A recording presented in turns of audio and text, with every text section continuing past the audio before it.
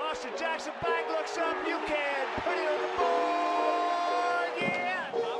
Taves centered for Kane, he scores! Oh, Patrick Kane set up by Jonathan Taves! The dynamic duo comes through in overtime! Hawks win! Looking, finds Rose. Rose trying to get open, fires away! Bang! It's over! The Bulls win at the buzzer!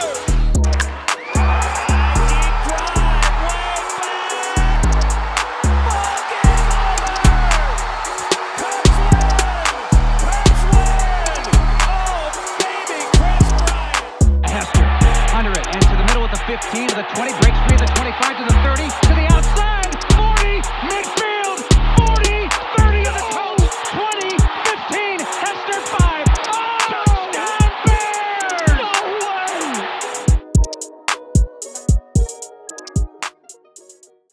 Hello, everybody, and welcome to a new episode of the Cloudgate Sports Podcast. We have quite a lot to talk about today. Decent amount of negatives. We're going to change the tone a little bit in the podcast today, kind of steering away from our positive vibes. Pat, PT, how are we feeling, guys? Feeling pretty good. I'm excited for this episode, man. We got a lot of fun stuff to talk about. We do, and we got some great things to talk about with NCAA. We're going to be adding that into our list of things that we talk about. We will also be talking about Bulls draft that's coming up. Obviously, the White Sox, absolute shit show. We do have some positives, though. Cubs, not too much. And then, of course, we're going to start off right away with the very rough Chicago Bears team. PT, take it away. Yeah, for sure. Just before we podcast, just with the recent events, especially with the Chicago Bears and the Chicago White Sox, what do you guys think? It's just in my head. I feel like Chicago teams are always out of the major cities, like including LA and New York, are like the teams that like can never get their shit together. Is that just me, or do you guys feel the same thing? Like it's ridiculous. Yeah, I definitely feel you. And talking with my dad about how if Chicago sports was always like this, I mean, if you think about it, besides that Bulls dynasty in the 90s, we haven't had a Bears Super Bowl since '85. White Sox before '05 was 60-something years. Cubs was 100 years. I mean, it's just we're not good at winning. We're not good at winning, and that's a problem. It's just like this overarching like aura around Chicago sports where is how bright it can look so bright in the future, but there's always going to be that one turn, and that turn. I remember we ended last week's podcast. We cut the recording, and we're like, all right, we shouldn't have too much to talk about. Hopefully the Bears win. Sox, probably nothing's going to happen. Maybe the MVP. Nothing with the Hawks. We'll do a little bit of draft stuff and dive into some NCAA stuff. And then, like, every possible wrong that could have happened since we ended last week's recording has happened. Mm-hmm. I agree, PT. It's just like we'll never get our shit straight. We won't. Yeah, so kind of going diving right into the Chicago Bears, they can't just figure out their shit. Every week it just gets worse and worse and worse. And we're getting to a point where we're turning our TVs off again in the third quarter. It's not looking good. We were sitting here at one point 5-2 saying we're lucky to be where we are. And now we're sitting here at 5-4 with our heads down, putting a paper bag over our heads and wondering where we're going wrong. We lost last week to the Tennessee Titans 24-17. The score is not really indicating the game. The offense literally did jack shit. It's getting to a point where, I'm pretty sure we could run a junior high team out there, and their defense could stop our offense too. It's just no energy. It's every aspect of the game. Wide receivers are still dropping balls. Our quarterback can't figure it out, dropping snaps. Our offensive line is just there's so many different wrong things with that. And then our play calling. We've been touching on play calling being given up. Nagy finally mentioned this week that that's even being considered now. So that is a positive, and we'll kind of look into that. One other thing kind of look into is our defense has been playing really well, though. You have faced the two most lethal running backs in the league with Alvin Kamara, and they held him to 67 rushing yards, and Derrick Henry when they held him to 68 rushing yards. you can hold Derrick Henry to 68 rushing yards. It's very good. Roquan Smith did a great job of wrapping up, and he was everywhere. I think our defense played really well. There's one thing I really am concerned about our defense right now, and it's kind of shows too, and it showed in the Tennessee game, is our DBs are getting beat. We're getting beat deep, and that could be from not getting to the quarterback as quick, but you can't get to the quarterback every time like that. So it's just kind of a recap of the Tennessee game. There's a lot of negatives and not very many positives. It's tough right now, boys. What are you guys thinking? Yeah, kind of going off with what you said with our DBs getting beat. One of the best catches of the season so far, A.J. Brown had. So, I mean, there's nothing really that we could do there. It was an absolutely unbelievable catch. It'd be nice if we could get some of those with the Bears. I know A-Rob has had a couple good catches this year. I mean, it's just not looking good. Defense is on the field too much again, which causes our DBs to get tired, defensive line to get tired, so we're not pressuring the quarterback as much. I mean, it's just ugly. I have a question for you guys that Pat will get your thoughts on this weekend, and then we'll get to the answer to the question. Do you guys think that this offensive line, I know Redline Radio talked about it a little bit, do you think it's on COVID because we've had a couple problems, or do you think it's on pace for not bringing in the depth for an offensive line? So, Pat, go ahead and talk about what you think about this weekend first. Yeah, so I'll hit on a couple positives. Brandon, you talked about the wide receiver play, and I'll be honest with you, I think the only bright spot of our offense is our wide receivers. Allen had a couple big catches. Darnell Mooney is still popping the fuck off as a rookie. We got to see Riley Ridley finally hit the field, make a couple big plays on third down for us, which I was stoked to see. I really think our wide receivers are making Nick look better than he actually is, and that's saying something because Nick looks horrible on the field. So bad. To the defense, I mean, PT said our defense looks absolutely phenomenal. We've held the two leading rushers in the NFL to below 100 yards back-to-back weeks. The DBs worry me a little bit, but nothing too crazy because, I mean, that catch was phenomenal. And, I mean, Tannehill was threading the needle on some of those throws, too. So I had to tip my cap to the Titans' offense on that one. But in terms of talking about the offensive line, I think it falls on Pace, honestly. I mean, Pace has done a phenomenal job over the past couple of years at completely rebuilding this defense to the best defense in the fucking league, and has added some core pieces. Allen Robinson. We drafted Monty. We added Tariq Cohen, Cordell Patterson. He's done his job, but it seems like he's just overlooked our offensive line completely. And I don't know if that is just because he thought we have a good offensive line.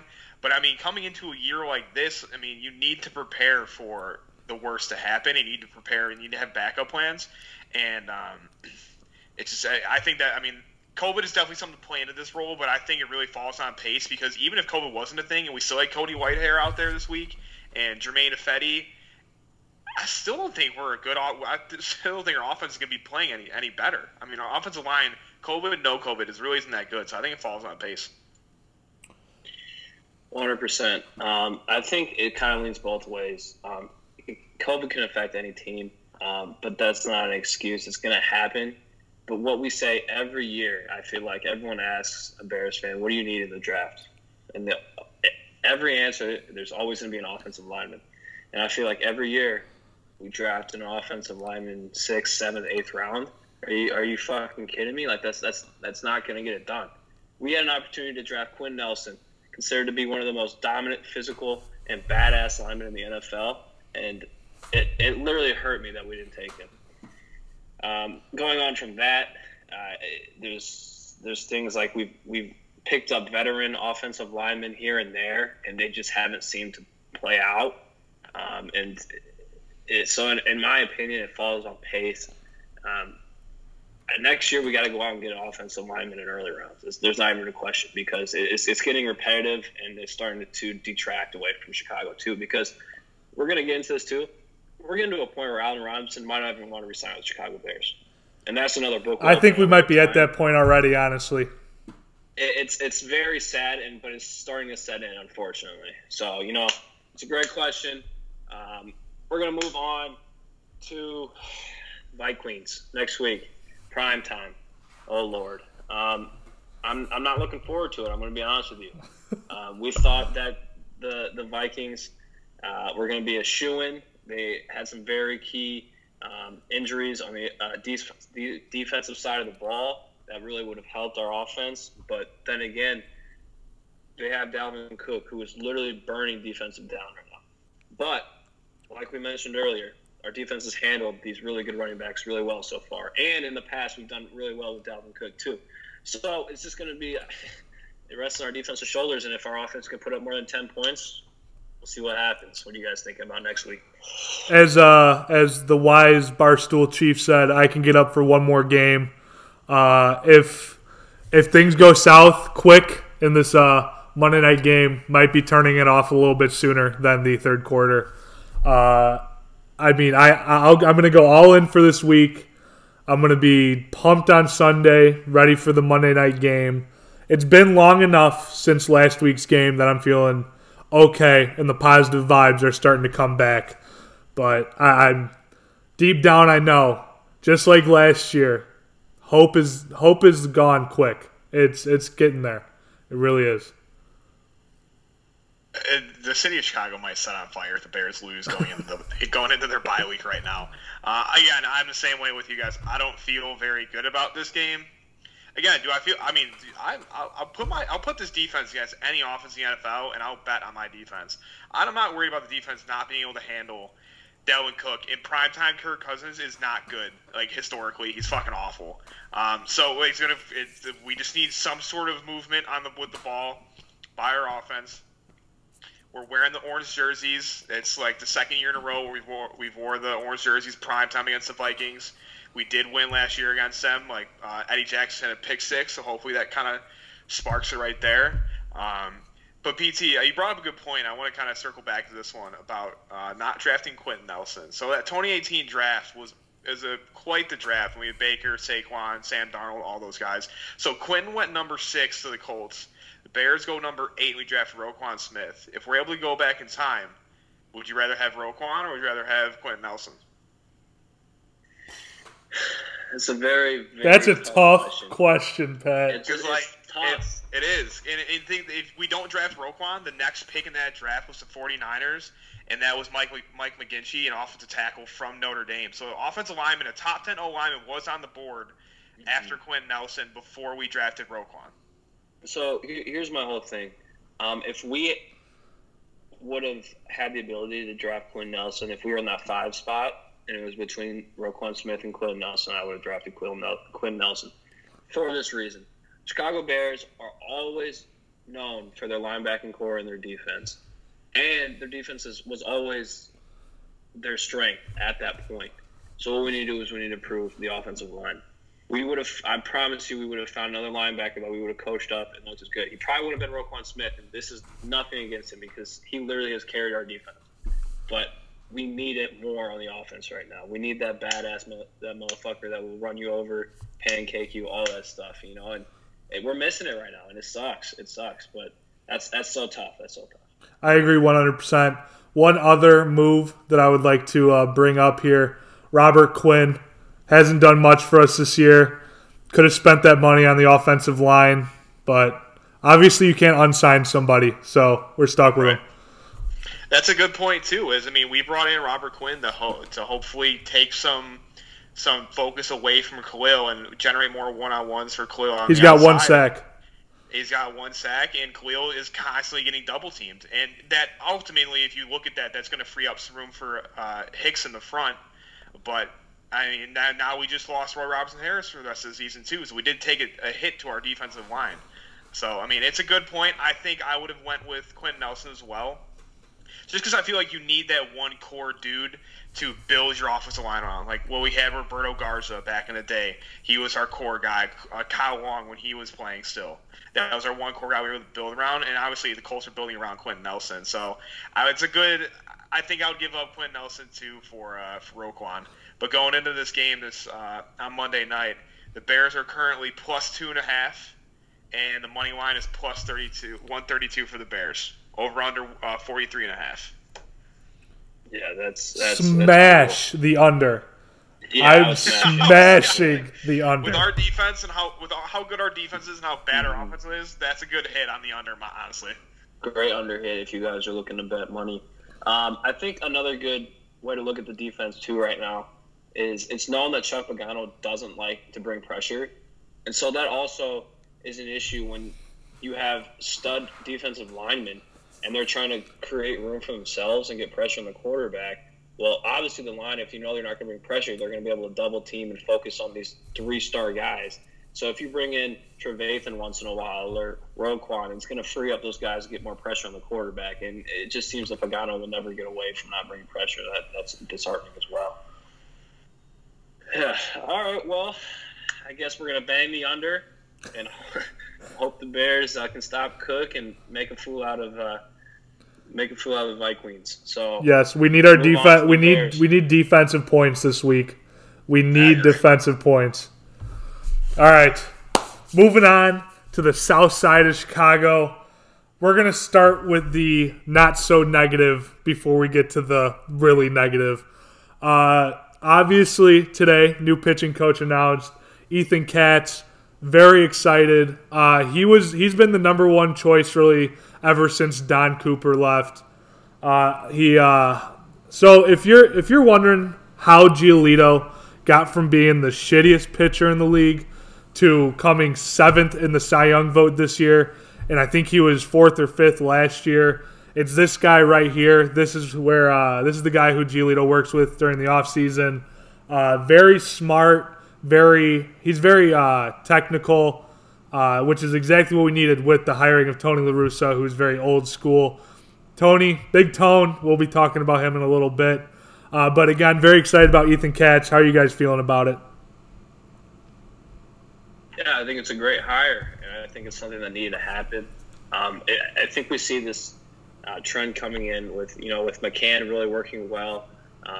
With Giolito, I think we're kind of feeling and kind of feeding off of that energy. So the fact that we're building pieces and putting them together that really connect is going to be really good. It's going to help out almost everybody on that pitching staff. I mean, it's a solid pickup, and it kind of falls back to what we were talking about in terms of building around a younger coach who's able to incorporate analytics into their coaching style. And I think that's a huge asset we had, and I'm very excited to see what he can do when he gets a hold of not only Giolito, but Kopech, who's hopefully trying to come back this year, Crochet, Keuchel, all those guys. I mean, this could be – it's not – I mean, it's getting a lot of attention because of his connection with Giolito, but there's so many more assets that he's going to be able to impact in a positive way. You see what he's done to Giolito over the past couple of years. I mean, imagine what he can do to a guy like Dane Dunning or Crochet, those younger guys. So I'm super excited with this pickup. Yes, I was going to start with the most positive news and go all the way down to the negative, but new pitching coach got over-trumped by Pito getting announced MVP winner. Great news. Absolutely ecstatic for Jose Abreu. If you look at what he's done for this team throughout the years and the fact that, honestly, he wasn't even close to our biggest transaction this past offseason, re-signing him. And you know what? He ended up being exactly that. Absolutely crazy season. Put up the MVP numbers, but even more importantly, he was a captain to this team. Just so excited to have him for 2 more years, and then, hey, we'll enjoy him and we'll see what happens. So how are you guys feeling about MVP Toe on the south side of Chicago? There's not a more deserving guy in the world right now than Jose Abreu. He literally, it just brings a smile. I think all of us can feel the same way. It's bringing a smile to our face because we know how much he deserves it. And he's been so loyal to the White Sox. And I think we've all said this multiple times, is that he finally gets a team around him that he's going to be able to, one, mentor, one, be a veteran on the team, and show these guys how to be successful. And then they're all going to feel off that and be a great baseball team. So congrats. We love you. And we are so thankful you are on the south side. Yeah, I mean, he deserves it 100%. Listen, he had a very good competition in Jose Ramirez and DJ LeMahieu, and I'm not going to slander those guys at all. They're hell of players. I think every Southside fan knew that he was a lock for this award, and it's very deserving. And, I mean, there's no I can't think of a person that I would want to be the captain of this team other than Jose Abreu. I mean, when I think of captains of the White Sox, obviously Paulie's the first one to come to my mind. Honestly, I think Jose is right up there too. I mean, you can throw Burley in there as well, but I mean, Jose and the time he's been here and through the shit he's been through with this organization, I think he's rising to the top as one of the most respected players in not only in our organization but in the whole MLB. Yes, and now adding to his trophy room, he has added MVP, and he also has Rookie of the Year from his rookie season in 2014. So definitely stacking on. All he needs now is a World Series ring. That's all he needs, and he'll be set. He's definitely put his mark as a White Sox legend. How lucky have we been with first baseman? Abreu, Konerko, Thomas. Then before that, even Ron Kittle, what he did with back in the 80s with La Russa. So amazing that the White Sox have gotten so lucky with first baseman.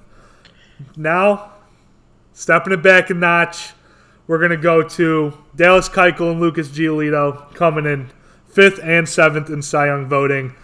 Awesome. Keuchel was our big offseason signing. He definitely proved himself this offseason or this season. Looked great. So, how do you guys feel about those two taking some places in the Cy Young voting?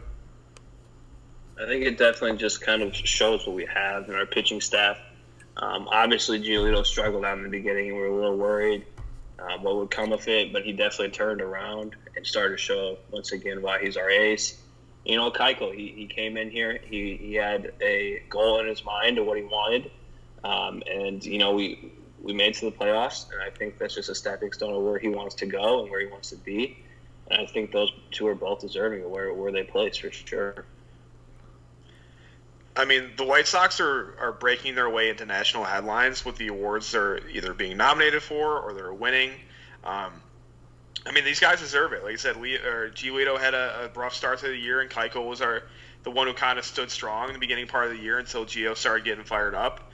And to think that Gio had a rough start and still came in 7th, and Dallas was pretty solid throughout the entire year, a little bit shaky on the back end, and came in 5th. That shows respect to what we have, and like I said, with the signing we made today with our pitching coach, the only way is up for these guys. Not only Lucas and Dallas, but all young guys too. So it's super good to hear, and like I said, it's just bringing national attention to what's being built on the South Side. Definitely. Kind of talking about Keuchel's struggles and at the end of the year, I think that had more to do with the fact that Ricky was stretching him way too much towards the end of the season, when obviously he should have been more preservative with Keuchel, because we're going to need him for the playoffs. All right.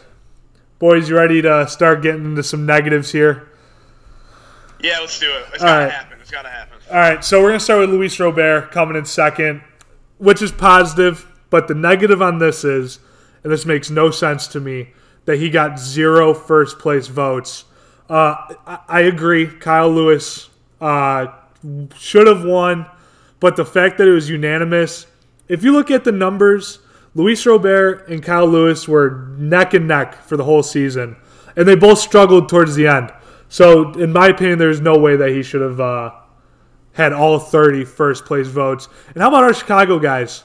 Not even one guy voting for Luis Robert. Unbelievable. Yeah, that is kind of mind-blowing. And you don't see that much. You don't see that really often, too, where you see completely across the board. I know he struggled towards the end of the season, but, he had some spots where he was looking like an MVP candidate, So, congrats to Kyle Lewis. He does deserve it. 100%. But Robert's coming for the MVP spot. I'm telling you, he's going to have some good years. Yeah, I remember seeing the alert. We texted you guys today that Lewis had won it, and then you responded by saying he was actually unanimous. It was a shocker to me, honestly. Like you said, if you look at the numbers, they're pretty even throughout the entire way.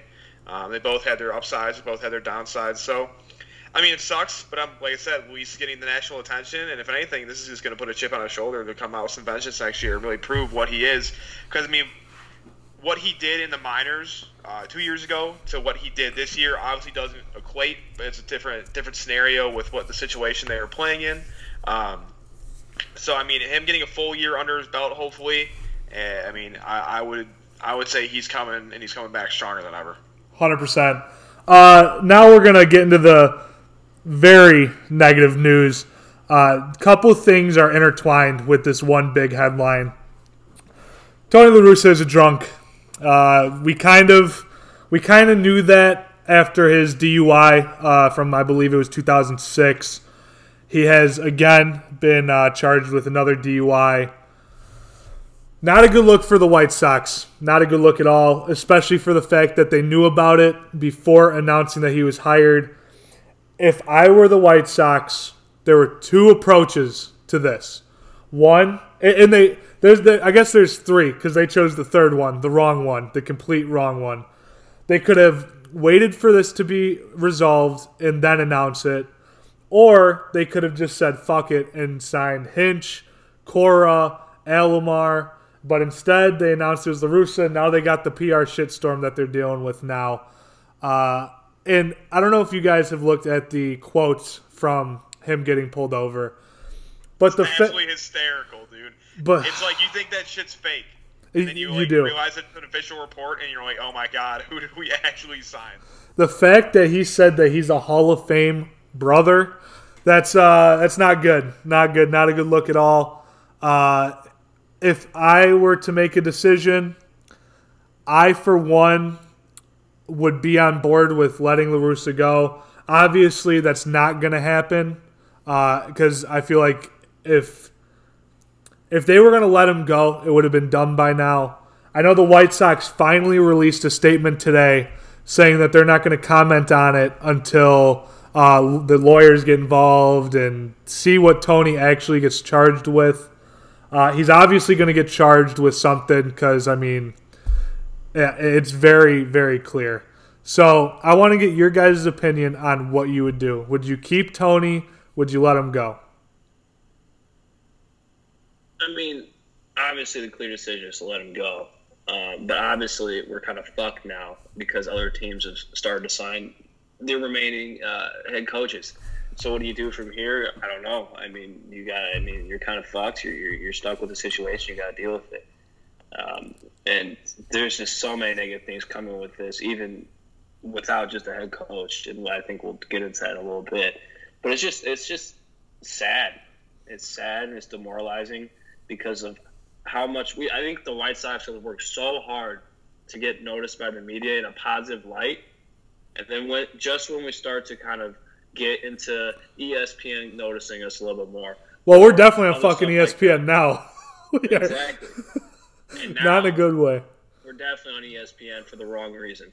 And that's not what the White Sox wanted to do, and that's not what the fan base wants. And like you said, Mahoney, you texted us a couple days ago saying that there's Twitter accounts talking about switching to different teams. It's sad, and it's disheartening, like I said, and it's disappointing. It really is disappointing. Yeah, I think that's the right term to use. I don't think any of us are really pissed. We're just disappointed, man. Like, this shit sucks. I think the only decision is to let him go. I don't think you can have a coach under these circumstances. I don't think that, I don't know. I think we should get rid of him. I think it's going to happen? No. I think Jerry Reinsdorf is going to do everything in his power to hold on to him. And we're going to have to face the repercussions. I mean, hopefully it doesn't impact the players too much. I mean, I think the group of guys we have are dead set on pursuing a championship, and they're going to do anything in their way. And I think Rick Hahn is also – I think it's like Rick Hahn and our players are on the same team, and then Tony and Jerry are on their other team. You hit it right on the head right there, Pat, 100%. I think Rick is going to ride with our boys till his time is done in Chicago, and so we'll have to see. I think we have to let him go, but in the words of the White Sox, and even Steve Stone went on Twitter and said too that it's not a good situation, but you got to let everything play out and see what happens.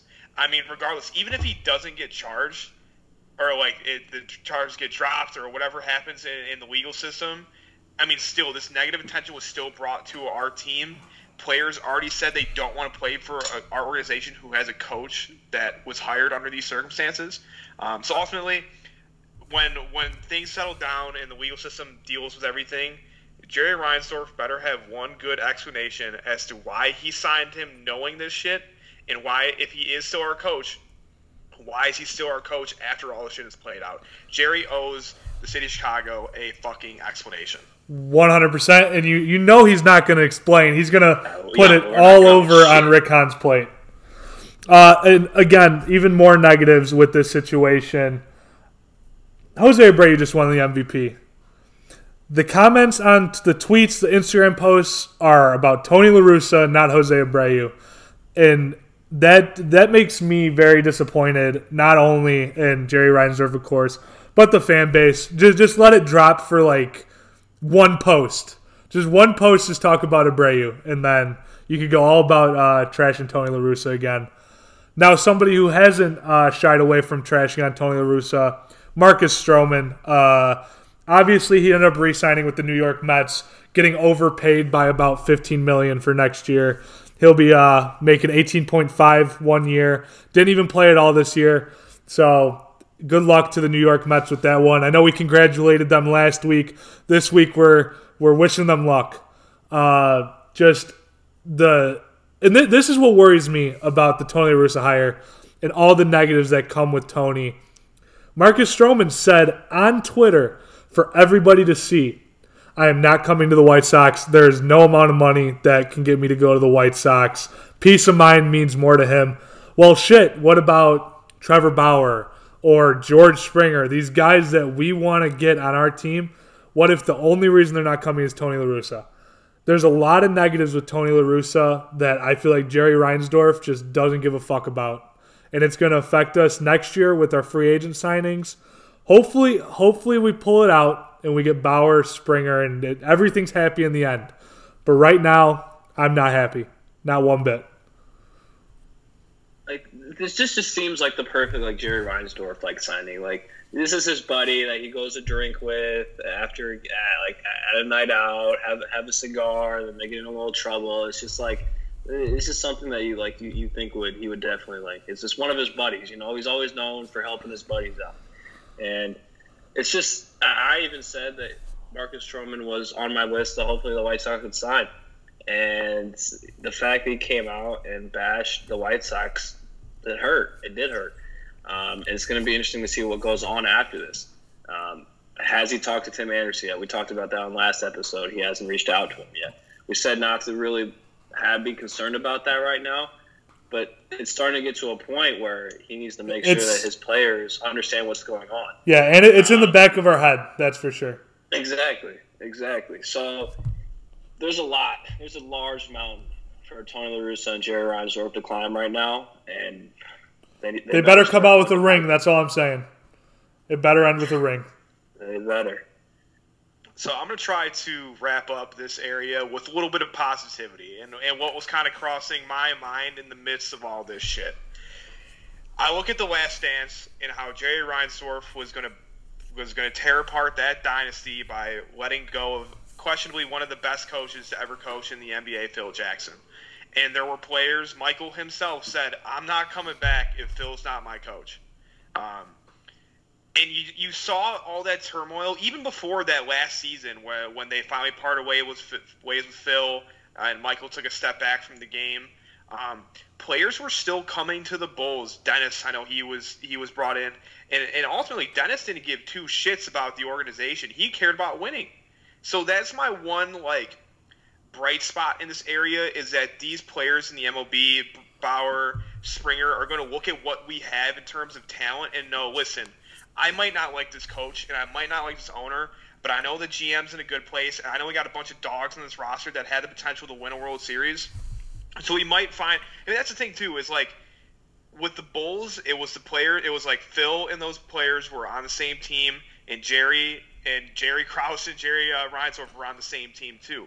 I think if Rick Hahn is the one talking to these players, Trevor Bauer, Springer, Hendricks, any of those guys – he'll be able to offer better input as to what this team has in terms of potential going forward. And that's my one bright area is that with the Bulls and this turmoil they're in, players still want to go and play because Michael was the best and they knew they were chasing championships. Hopefully it's the same way in this where Rick Hahn can still bring in some people because he knows that these players have the championship potential. and hopefully that doesn't deter too many free agents from areas. So that's the one bright spot I have in the midst of all this Tony La Russa shit. All I right. appreciate that. I actually really like that point, Pat, because I think that's very true. Trevor Bauer is a guy that doesn't give a fuck, and he's a guy that goes out there and he wants to win. And he's going to walk all over you when he wins. So I think that's a great point, Pat. I just want to make sure that I give you props. Lastly, congratulations to Ricky Renneria on coming second in Manager of the Year. Rick, we're kind of missing you a little bit more now, buddy. Just want to let you know that. He doesn't have a job yet, so you never know. You never know. All right, now we're moving on to the north side. Yu Darvish comes in second for the Cy Young Award. Great year for Yu Darvish. Obviously, it was going to be very tough to beat Trevor Bauer, and we talked about that. I think both Cy Young were both locks in Shane Bieber and Trevor Bauer. Secondly, former Cubs closer Koji Uehara, calling it a career. Absolutely wonderful career here in the States. Hats off to him. Good guy. Obviously, got the last out with David Ross with the 2013 Boston Red Sox, which was a team that most of us will never forget. Lastly, before we move on to hockey, I want to point this out to all the AL and NL Central haters. 2 of the 3 American League MVPs came from the AL Central. 2 of the 3 of the Cy Youngs in the AL came from the AL Central. 2 of the 3 Cy Youngs for the NL came from the Central. 1 Manager of the Year from the AL Central, 1 Manager of the Year from the NL Central. I'm just saying we represented a lot of categories this year, and definitely was a good year for both Centrals. So great to see it. Very happy with where baseball is on the north side. The south side, we'll get there. We'll get there. Just got to stay positive. So, Pat, on to you, brother. Not too much in terms of hockey talk, but I saw this on Twitter and I had to bring it up in the podcast. And I'll shoot it a quick tweet out for us on our Twitter page at Cloudgate Sports. If you don't follow us, go drop us a follow. But scrolling through Twitter about 4 days ago, and I see Wayne Gretzky, the greatest hockey player to ever play, doing a collaboration with Drake's OVO merch. Did you guys see this picture? Yes, I did. God, he looks dapper as hell, dude. That's like one of the coolest things of 2020 right there. I mean, it's a shitty year, but Wayne Gretzky with a collab with OVO and Brady living the MVP, those are like the 2 brightest spots of this fucking podcast episode. And it's happened in the last week, so exactly. Yeah. That was you just couldn't talk about that. I mean, the greatest hockey player to ever live, collabing with a true legend in terms of Canadian pop culture and pop culture across the entire world, honestly. So yeah, you had to mention it. But let's dive into the NBA talk. So it's been quite the interesting past 24 hours in terms of the NBA. So we are going to do our draft picks in a little bit, but I want to talk a couple quick news tidbits that have hit the storylines pretty recently. I think the most pertinent one is Russell Westbrook has made it known that he wants it out of Houston. So he is locked up, so that's going to have to be a trade. And the stuff I've been seeing on Twitter, it looks like the Hornets, the Detroit Pistons, and the Clippers are the 3 big suitors for Russell Westbrook at the moment. I know for the Detroit trade, it would basically, I think it was almost a 1-for-1 where Russell's going to Detroit and Blake Griffin's coming to the Rockets, which with Clint Capella as your center and Blake at a number 2 or at the 4, and he can play a stretch 4 as well. He's developed a 3-point shot over the years.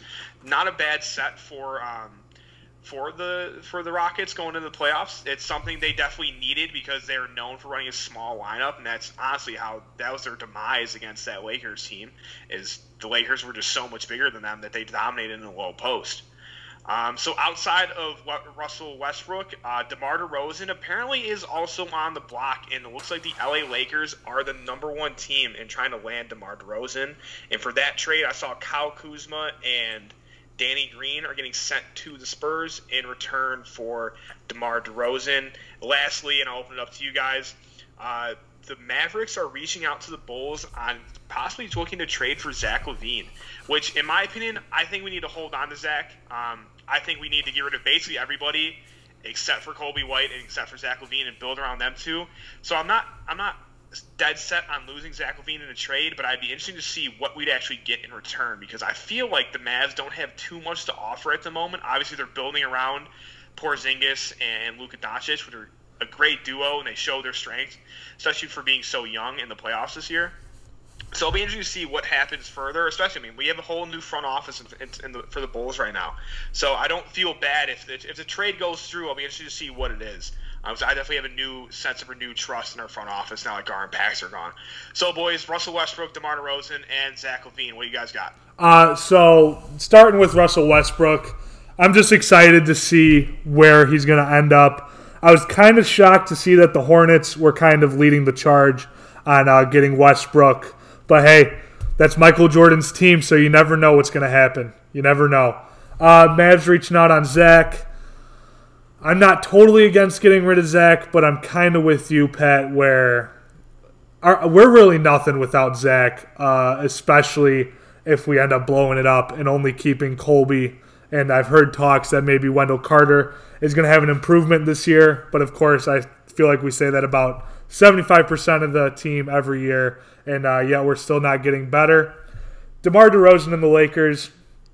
The Lakers I've been seeing a lot on a lot of trade rumors, most notably with Derrick Rose. I've seen a lot of Derrick Rose and Laker talks. So, look, hey, the Lakers are going trying to go back-to-back. Not against it at all. Very exciting. But, yeah, it's going to be an exciting month of the NBA offseason. A lot of moving parts in the next because trades and signings can't happen for another 10 days, correct? I think it's the 22nd. I believe so, yes. Yes, so, and then the season starts December 22nd, so that's one full month of movement, and it's gonna be crazy. There's going to be a lot of moving parts.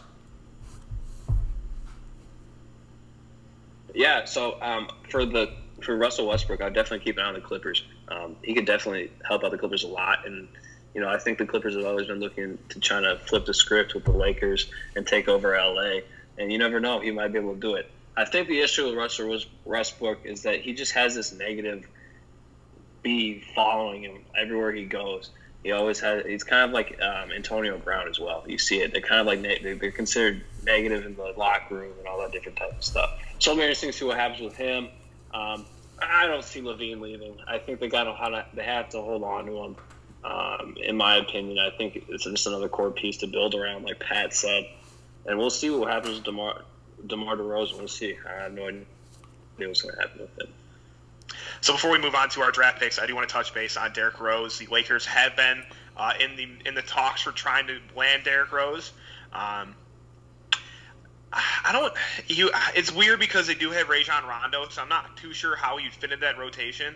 Obviously, I'll be the first one to say it. I am a Michael Jordan guy. I think Michael is the best to ever play the game and will be the best to ever play the game.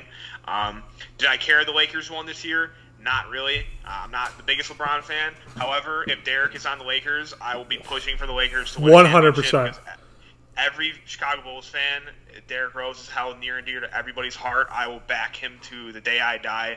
That if he's in contention with the Lakers to win a championship, I'm pulling for the Lakers for sure. So let's go into our draft pick this year. So the draft is in a couple days. It's next Wednesday, so 6 days from the day we're recording this podcast.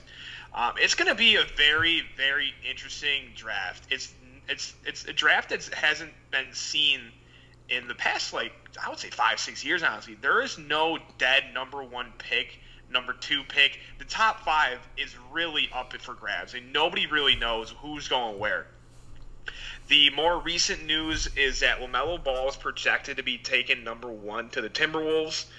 He did have a little bit of issues he said he wasn't going to work out for any teams. He wasn't going to talk to any teams earlier on. I don't know if that was just his father getting into the mix or if that was due to CBA stuff or waiting to see what would happen with COVID with the season. I will say this, LeVar Ball, the Ball brothers' father, is definitely obnoxious, but at the end of the day, the media was going to have to owe him an apology because he's gotten two of his sons drafted in the first round. I can't remember when Lonzo went. I'm assuming Lonzo was probably top 10. And then LaMelo is projected to go number one. So, as much as he is obnoxious, he's gotten the job done with producing good good basketball players, the Suns. So on my list right here, I'll kind of run through really quick, and I'll open it up to you guys. So my list, what I've seen is pretty common throughout many of the mock drafts across CBS, ESPN, stuff like that. LaMelo Ball is going to go number 1. There are some rumors for trades going up to the number 2 spot, and apparently the Bulls are in the talks for that as well. The number 2 spot is currently held by Golden State, and it looks like they're going to go after James Wiseman, the center from Memphis, which I think is a good fit because obviously they had the Splash Bros. They have Draymond. Draymond's more of a stretch 4 maybe. He's not the best shooter. Never really had a true center. They had JaVale McGee before he left for the but I don't think Boogie's on their lineup either. So it looks like Wiseman would be a pretty good fit for that team, especially coming back with hopefully with a healthy Steph and Klay Thompson. Number 3, the Hornets. Again, this number 3 pick might get thrown into trade talks depending on if the Hornets are real suitors for Russell Westbrook. Right now they're projected for Anthony Edwards, the shooting guard from Georgia. And he's a fucking lights-out shooter. He'd be a great pickup for any team. Obviously, wouldn't work too well with Golden State because they have Klay and Steph. Number 4, the Bulls pick coming in. Lots of different reads on where the Bulls are going to go with this draft pick. For me personally, I think Obi Toppin, the power forward from Dayton, is my number 1 pick for the Bulls draft pick. I think the power forward position is where we need to go. Me personally, I'm out on Lauri Markkanen. I am out on Wendell Carter. I think we need to build around Kobe White and Zach LaVine, and we need to start building some strong suits down in the low blocks. So Obi Toppin's my go-to. However, I've seen that some people are saying that Anthony Edwards may drop back to the 4th pick, so the Bulls will be picking up a shooting guard.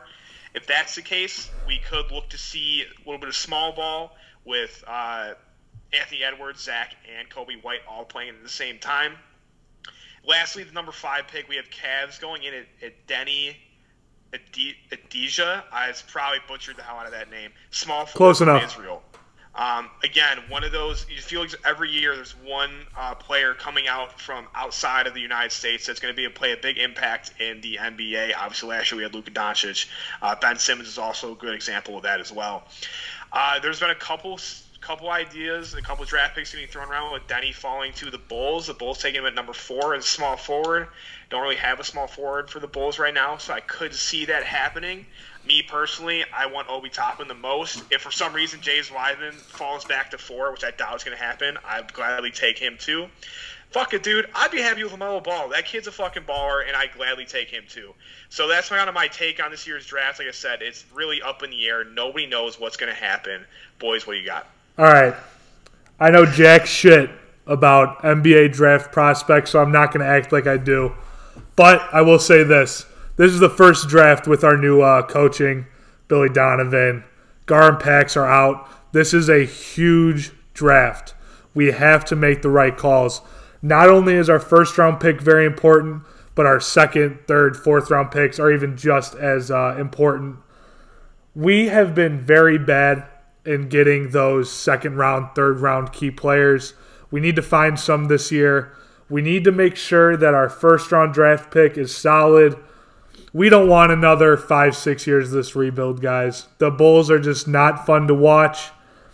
Let's get a good player, a good, exciting young player. I do like Obi Toppin. I've been looking at some of his highlights. I'm totally open to it. But, of course, if LaMelo Ball falls to us, that'd be great for PR for our Chicago Bulls.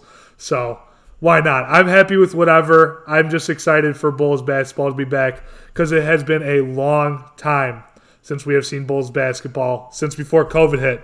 So it's just going to be nice to be able to sit down and watch the Bulls in a month and 2 weeks. 100%. I think anyone that we mentioned just a minute ago would fit perfectly on the Bulls. Obviously, we know about LaMelo Ball. He's got a lot of publicity following around him. His dad. We don't know if we want that, especially with kind of rebuilding and trying to changing our brand. James Wiseman, I think that I don't think he's going to follow us either. But another great fit. I like Obi Toppin. I think he's going to be the one that we choose. Great name too. Like you said, great name. Yes, great name. I think it's essential that we make sure we make the right choice here. And it's kind of, I wouldn't say it's obvious, but there's choices that we definitely should choose, and then there's some that we're like, we should definitely stay away from. So I think it's going to be exciting to see what we do, and I guess we just kind of have to wait and be patient. 100%. One hundred percent. I think anyone that we mentioned just a minute ago would fit perfectly on the Bulls. Obviously, we know about LaMelo Ball. He's got a lot of publicity following around him. His dad. We don't know if we want that, especially with kind of rebuilding and trying to changing our brand. So I think it's going to be exciting to see what we do, and I guess we just kind of have to wait and be patient. Yeah, granted, you said it too. Obi Toppin's a great name, and I cannot wait to see if the Bulls do take him. I can't wait to see what Stacey King pulls out and does some funny twist with Obi's name. So that should be fun. Before we move on to our next segment, I do want to kind of go over the Bulls' recent draft picks. Pat, come on, dude. Come on. I just wanted to bring to light as to what Gar and Pax have done and how it makes me feel going forward with this draft. Jack shit. So last year we drafted Kobe White. I'm a huge fan of this pick. I love Kobe. Yes. I think he's going to turn into a huge asset for the Bulls in the future. I'm looking at the next how many years is this? I will say you're correct. Kobe White was a very good pick last year. I am very looking forward to him. Agreed. Daniel Gafford. I'm pretty sure he's G League for the Bulls. Wendell Carter basically hasn't done shit since he came to the Bulls. Chandler Hutchinson, don't even think he's on the team anymore. Justin Patton, not on the team anymore. Jordan Bell with Golden State. Denzel Valentine, obviously popped off in his summer league debut for the Bulls coming into this year. And he got hurt and has been hurt ever since, essentially. So he hasn't done shit. I think he's a free agent this year too. So. Okay, that's a good point as well. Yeah. Paul Zipser, I couldn't even tell you who that is. Bobby Portis, obviously he left to go to New York. Cameron Barstow, I think I saw that name for like 2 games back in 2014. Tony Snell was decent when we had him. Obviously no longer on the team. The last notable draft pick the Bulls have taken. Don't say it, Pat. Don't say it. It's Jimmy Butler. It's Jimmy Butler in 2011. That hurts. It's Jimmy Butler, and then before that, maybe Taj Gibson in 2009, and obviously Derrick Rose in 2008, and Joakim in 2007. So, like, we really can't fuck up even worse. Like, it's been a horrible group, and even Lauri Markkanen's in that mix as well, and Nikola Mirotic is also in that mix as well, too. Mirotic, baby. Two players coming over from the EuroLeagues that were highly sought-out prospects that just haven't turned out. So I have very good upside that we're no longer under the rule of Gar and Pax, and that we can move forward, hopefully with a good draft pick. And I think I really do. I think the future for the Bulls is bright. So I'll wrap that up, and I'm proud to dive into our very first college. Let's go! Before we do that real quick, I think we circle back here to the Chicago sports being so like bad and the management and everything and being so negative. I think it goes back to our draft, too. I think we try to be too fucking pretty. I think, like, we try to be the ones that kind of, like, throw people off with Mitchell Trubisky trading up and getting him. Taking Louis Markkanen.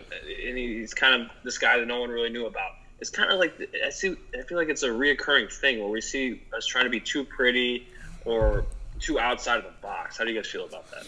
Agree, 100%. Yeah, simple as that. I think I agree 100%. We do try to be too cute with it, and it usually never really works out. So I think it's a great point to bring up in the way that, that negative aura around Chicago sports, essentially. All right, so you boys ready for some college football? We are ready. And Pat, go ahead and lead us into the first game. Let's do it. So I'm going to do a rapid-fire go-through of the last week's most notable games, and then we'll kind of dive into a couple topics we're going to talk about. So first, Brandon's Notre Dame Fighting Irish defeat Clemson 47-40 in double overtime. Great game. I'm putting an asterisk next to this game. It's fake. I'm putting an asterisk next to this game as Trevor Lawrence did not play. Number 2, my Oregon Ducks take care of Stanford 35-14 in the opening day of the Pac-12. PT's Illini get absolutely shit on by Minnesota 41-14, which ultimately led them to punting on 4th and goal from their own 50-yard line. Tough scene for the Illini, but it gets better for the Illini basketball, so we'll get into that too. Number 8, Florida takes down number 5, Georgia. I think Florida's going to be a big team competing for that number 4 spot in the college football playoffs. My hated Ohio State Buckeyes, sorry, Bert, they handle the Rutgers Shout out, Bert. team 49-27. And lastly, Brandon, I'm sorry, I'm going to go with this is my game of the week from last week. Indiana takes down Michigan 38-21. Those are my notable games, so let's get into some topics right now. Let's talk about that Notre Dame game. You know what, Brandon? Because this is your team, I'll let you lead the way. Hold up. Let's just get Illinois out of the way real quick. Hold up. They suck ass. They are awful. Honestly, we could run the Bears and Illinois out in the field, and it would just be like a big pillow fight. And it'd be 0-0, and they have to go to overtime, and then it'd just end up in a tie at the end. Yes. the key great thing that everyone knows about this game is, yes, they played on fourth and goal from their 50. It's just unreal. Yeah. Everyone was kind of happy on Levy coming in a couple of years ago, and that he'd be able to get every house and recruiting in the nation. And he's brought in some good guys, but they're not playing. Where are they? Where is my 4-star? What's his name? Marquez Beeson. Where is he? He was literally one of the top recruited guys in the nation, and he's not even playing. We've got our, we've been struck by COVID, but so has everybody else. I mean, we got shit on by Wisconsin, and I don't even want to talk about it. All right, well. All right. Brandon, take it away. Let's talk about your Fighting Irish, buddy. All right, so here's the thing. Great game overall by both teams. It was absolutely fantastic to watch. Obviously, it was a shootout, 47-40 in double OT. Overtime in college football is one of my favorite things to watch. It is so much better than the NFL overtime, in my opinion. So we're just going to get into the obvious topic here of this game, and obviously that's Trevor Lawrence not playing. Here's the thing, and I'm interested to hear what you guys think of this argument, because I was on the boat with you guys. This game has an asterisk because Trevor Lawrence did not play. Here's the thing. DJ Aluga, whatever, threw for... Ukulele. Yeah, close enough. Okay. Threw for 440 yards, 2 touchdowns, and a rushing touchdown. I don't think that Trevor Lawrence could have done much more. 440 yards. That is an unbelievable... And shout out to him coming in as a freshman and just letting it hang out. I mean, he's been absolutely unbelievable. Also, shout out to Ian Book, who has had his struggles over the years. Definitely the highlight of his life. The highlight of his life, winning this game. So I'm curious what you guys are thinking about the argument. One last thing before you guys talk. I want to give a warning to my fellow Notre Dame fans. Take a step back, because we're going to be seeing Clemson again, and we're going to be seeing Trevor Lawrence. Don't get too hyped up, because we're going to look like absolute dumb fucks if Trevor Lawrence wipes the field with us. Yeah, so a couple of things. You know, it's a great college football game when you're blacked out by the end of the game. That was me. It was great. It was a great game. I enjoyed every second of it. It's just what you want to see. Sometimes I think we've been seeing way too much of it where we're supposed to have marquee matchups, and it's just a shitty game because one team blows them out. And this is a very rare game that we had. Second of all, shout out to Big Cat.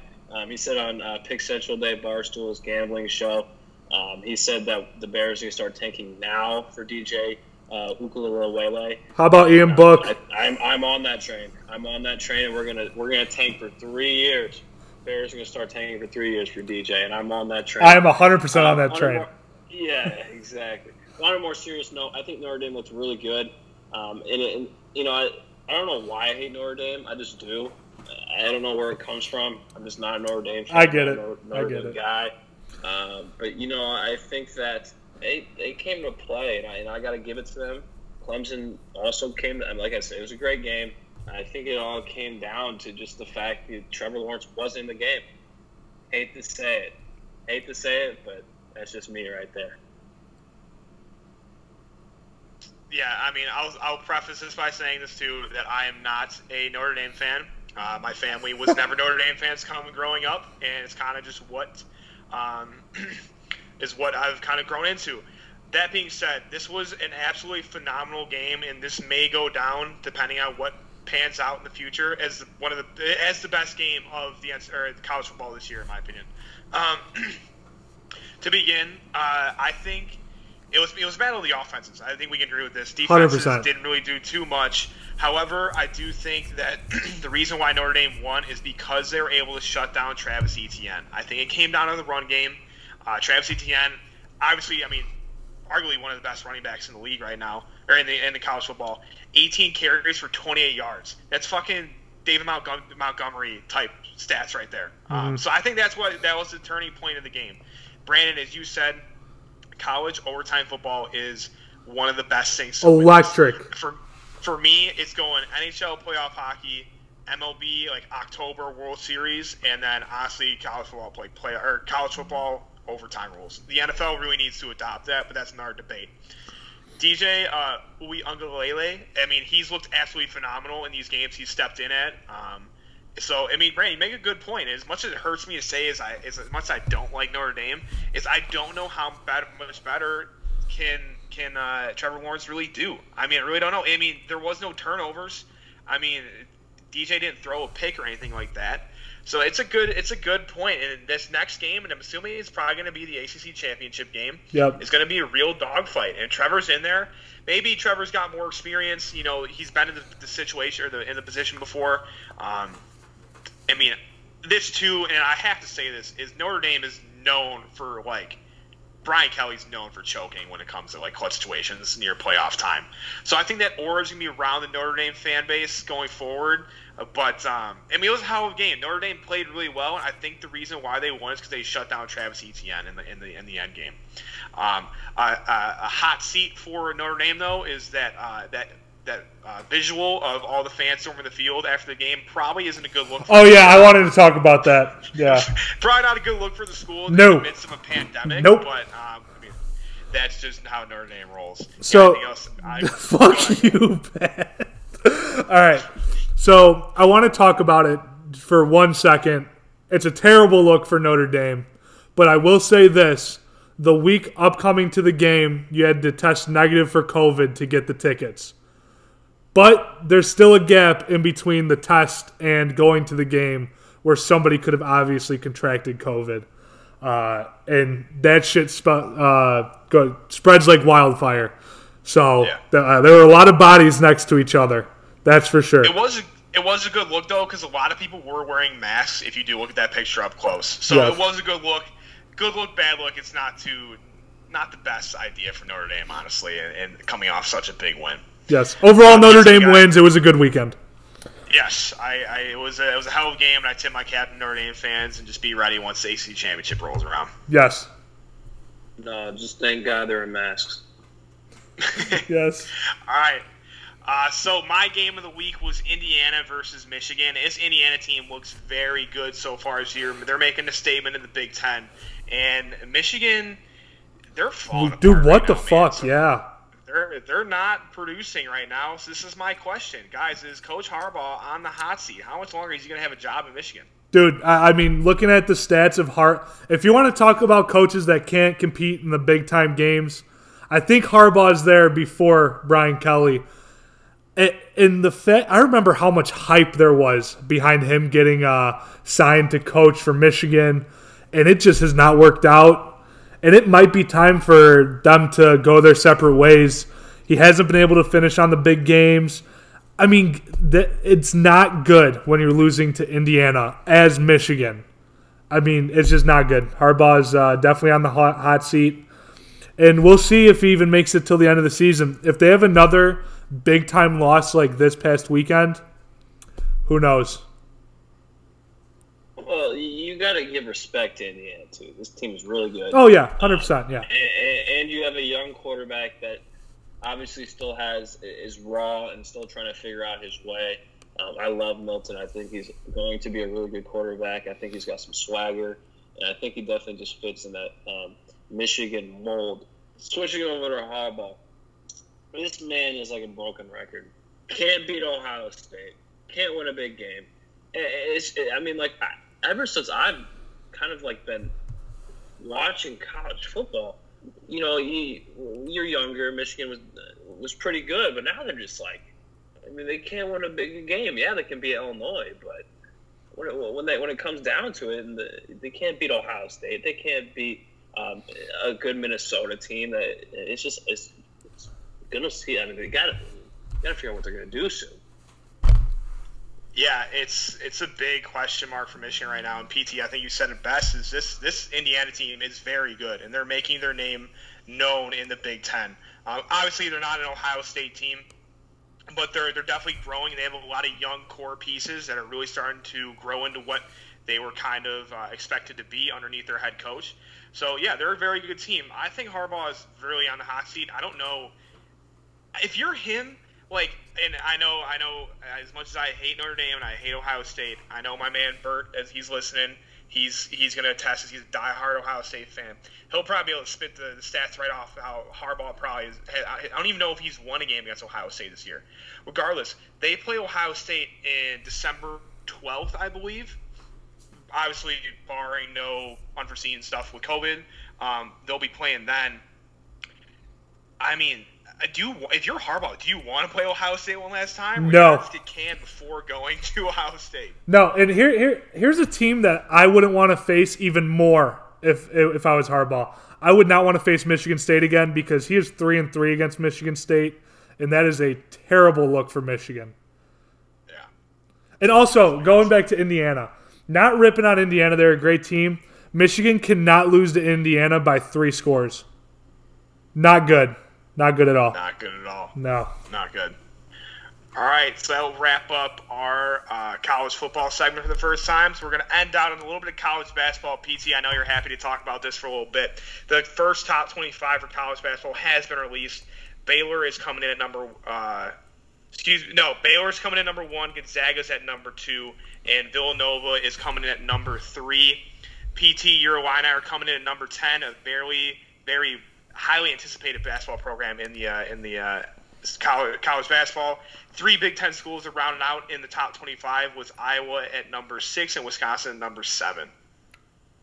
Yeah, 100%. I think it's going to be a real interesting season for many reasons. What's going to happen? Is it going to be bubble? There's no fans. How are the players going to react to that? I think it's going to be fun. I think it's going to be great to watch. And I'm just going to read you a quote real quick by Brad Underwood, Illinois' basketball team head coach. I think this Big Ten basketball season will be the best ever. You don't know how excited that game is. Gets me going. And Illinois is finally back to the good old days with D for 3, baby. You know how we're rocking. I love Illinois basketball. This is the bright spot in my sports right now. I can go on and on. But just watch out, because Illinois is coming for all of you guys. Duke, Baylor, watch out. Yes. Sticking with PT here, I have watched multiple Illini games with PT at school, and he gets very into it. So I'm very excited to see PT get fired up over the Illini this year. They're a very good team. Obviously, the big question mark was having those 2 big guys in Kofi and AO coming back, and they did. AO. And I think regardless, me and Brandon are pretty familiar with AO because he's from he went to high school not too far away from our hometown, or our high school at least. But they were, if the tournament went on last year, Illinois wasn't obviously they weren't a number 1, number 2 type team, but they were one of those teams that would have been able to make a run in the tournament last year. So I think we're all very excited to see what college basketball looks like, as that season should be kicking up in a couple weeks actually.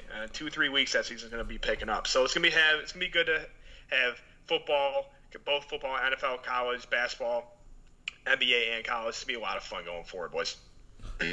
Yes. All right, that does it for this episode. Thank you guys for listening, as always. Make sure to check us out on Twitter, Facebook. We're going to get Instagram up and running. We're going to be going all out. We're getting pumped up. Football is in full swing. College basketball is coming. There's not a greater time. And, of course, the NBA will be back in a month. Thank you guys for listening, and see you next week. Peace out. Hit hard, stretch. Austin Jackson back looks up. You can put it on the board. Yeah. Taves center for Kane. He scores! Oh, Patrick Kane set up by Jonathan Taves. The dynamic duo comes through in overtime. Hawks win. Looking. Finds Rose. Rose trying to get open. Fires away. Bang! It's over! The Bulls win at the buzzer!